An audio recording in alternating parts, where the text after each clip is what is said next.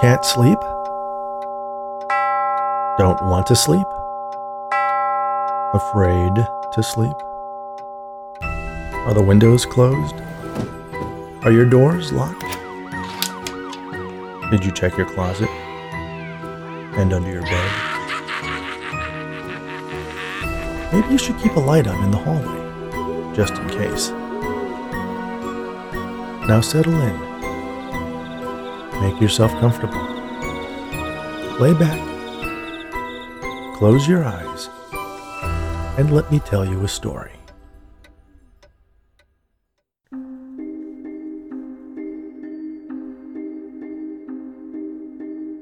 New Year's resolutions are easy to make. It's the keeping part that's hard. But what if you had some help?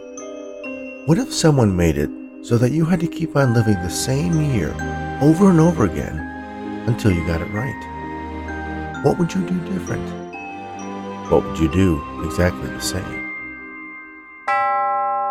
Resolved. Roger looked at the woman curled up next to him on his sofa while the New Year's Eve show they were watching played on the television. She smiled back at him. "So, any resolutions?" she asked. It was the same question he had heard from hundreds of different women in all the variations of New Year's Eve he had experienced so far. It was the question that had started it all. The first time he had been asked about his resolution for the coming year, he had laughed it off. But his companion at that New Year's Eve party seemed offended by his cavalier attitude. "You must have a resolution," she insisted. "That's just a silly tradition," he replied. "No one really does anything they promise for the whole year." "That's no excuse not to try," the woman replied. "I'm open for suggestions," he challenged. The countdown for the new year was coming down to the last few seconds. He'd never forget that expression on her face. She was smiling, but not in a friendly, happy way. It was more of a smirk that conveyed to Roger that she knew something he didn't know. "You might regret that decision," she warned. "Try me," he dared. "Okay. Since you are so reckless with your choices, you resolve to make only good ones for the entire year." "What does that mean?" he asked. But before he could even finish the question, the surrounding partiers erupted in the shouts of "Happy New Year!" She grabbed his face with her hands and kissed him, hard. It wasn't the soft, passionate kiss that promised more to come he had experienced on previous New Year's Eve dates. She held him tight, and it felt like she was sucking the air out of his lungs. He struggled to break free, but couldn't, and eventually everything went dark. Roger awoke alone in his bed, not remembering how he got there. He was hungover and felt the beginnings of a cold tickling the back of his throat. It was a day off, so it took him a while to notice that something was odd. At first, it was a weird sense of déjà vu that he couldn't turn off. It felt like everything he did, everything that had happened before. Then he realized why. He was back to the beginning of the year he had just celebrated the end of. At first, he wondered if it was some kind of prank. But if it was, the whole world was in on it. The same news stories were on the front page of the paper. The same teams were playing in the big college bowl games. The weather was exactly the same. The next day at work, he sat through the same first quarter company meeting, had the same conversations with his coworkers, and went home to find out that the latest episode of his favorite television show was one he had already seen. He was reliving the last year over again. He couldn't handle it. Thinking it was a dream, he tried to go along with it for a few days, but after the first week, he couldn't bear to go to work anymore. He spent a month just staring at the television, tuning to the channels he never watched to see something different, anything new. But nothing new really happened. He would go out once in a while, but his savings soon evaporated, and he started borrowing himself into a financial hole. He just needed to get past this year. And so the weeks and months passed, day by familiar day, until he found himself watching some mindless New Year's Eve show on TV. Midnight came. Roger awoke alone in his bed, not remembering how he got there. He was hung over and felt the beginnings of a cold tickling the back of his throat. For some reason, the memory of his last New Year's Eve date at that fateful party and the resolution she had crafted for him was present in his mind. Since you are so reckless with your choices, you resolve to make only good ones for the entire year. Was that it? Had he been given the chance to remedy all the poor decisions he had made over the past year? Was this a blessing instead of a curse?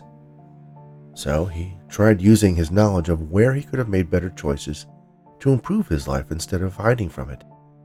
And things went well, mostly. At the end of the year, he accepted an invitation to a party he had turned down previously, met a nice girl, and exchanged resolutions and a kiss with her. Roger awoke alone in his bed, not remembering how he got there. He was hung over and felt the beginnings of a cold tickling the back of his throat. Obviously, he was going to have to do better. The third time through, things improved markedly. He got a promotion at work, committed to a healthy relationship, even found time to visit his parents. But after he exchanged a kiss with his newly minted fiancée on New Year's Eve, Roger awoke alone in his bed.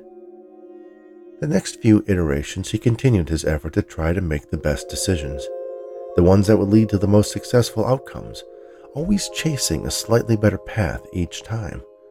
But each year ended back at the beginning. So he gave up and tried something else.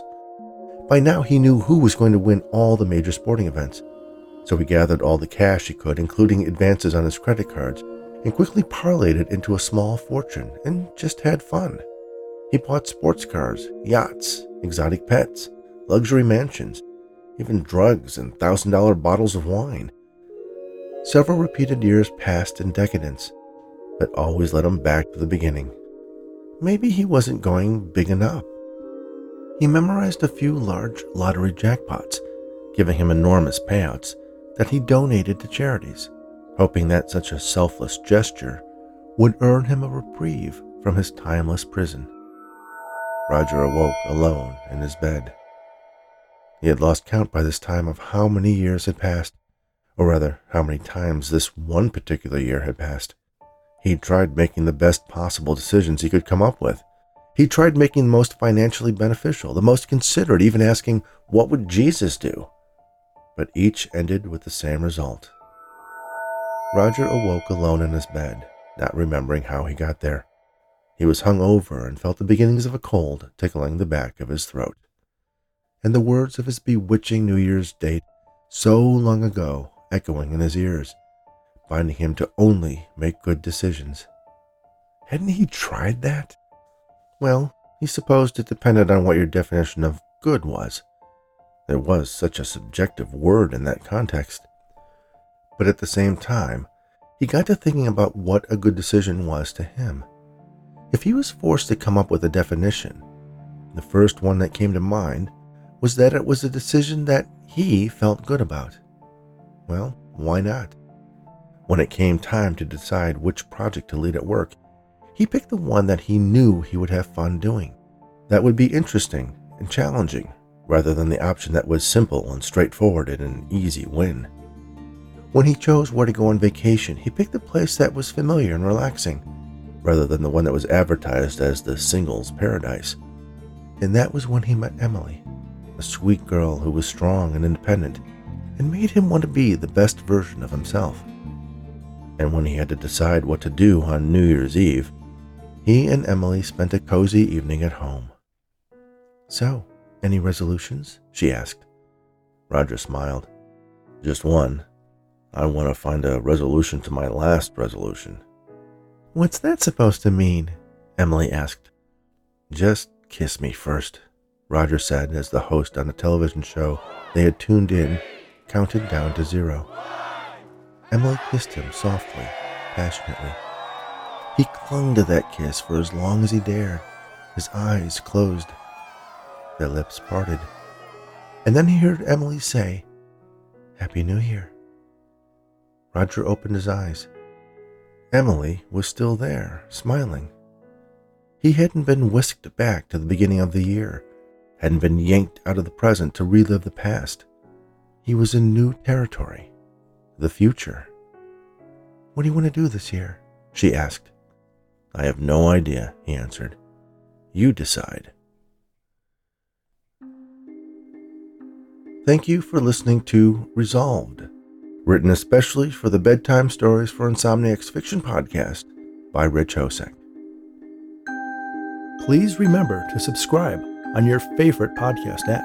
Rate us on Apple, Spotify, and Audible. And share these stories, as well as the unabridged audiobook versions of my novels, with anyone you know who enjoys audio fiction.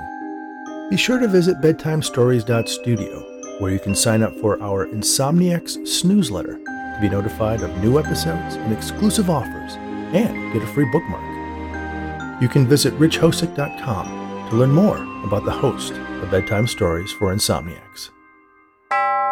Thanks again, and all the very best.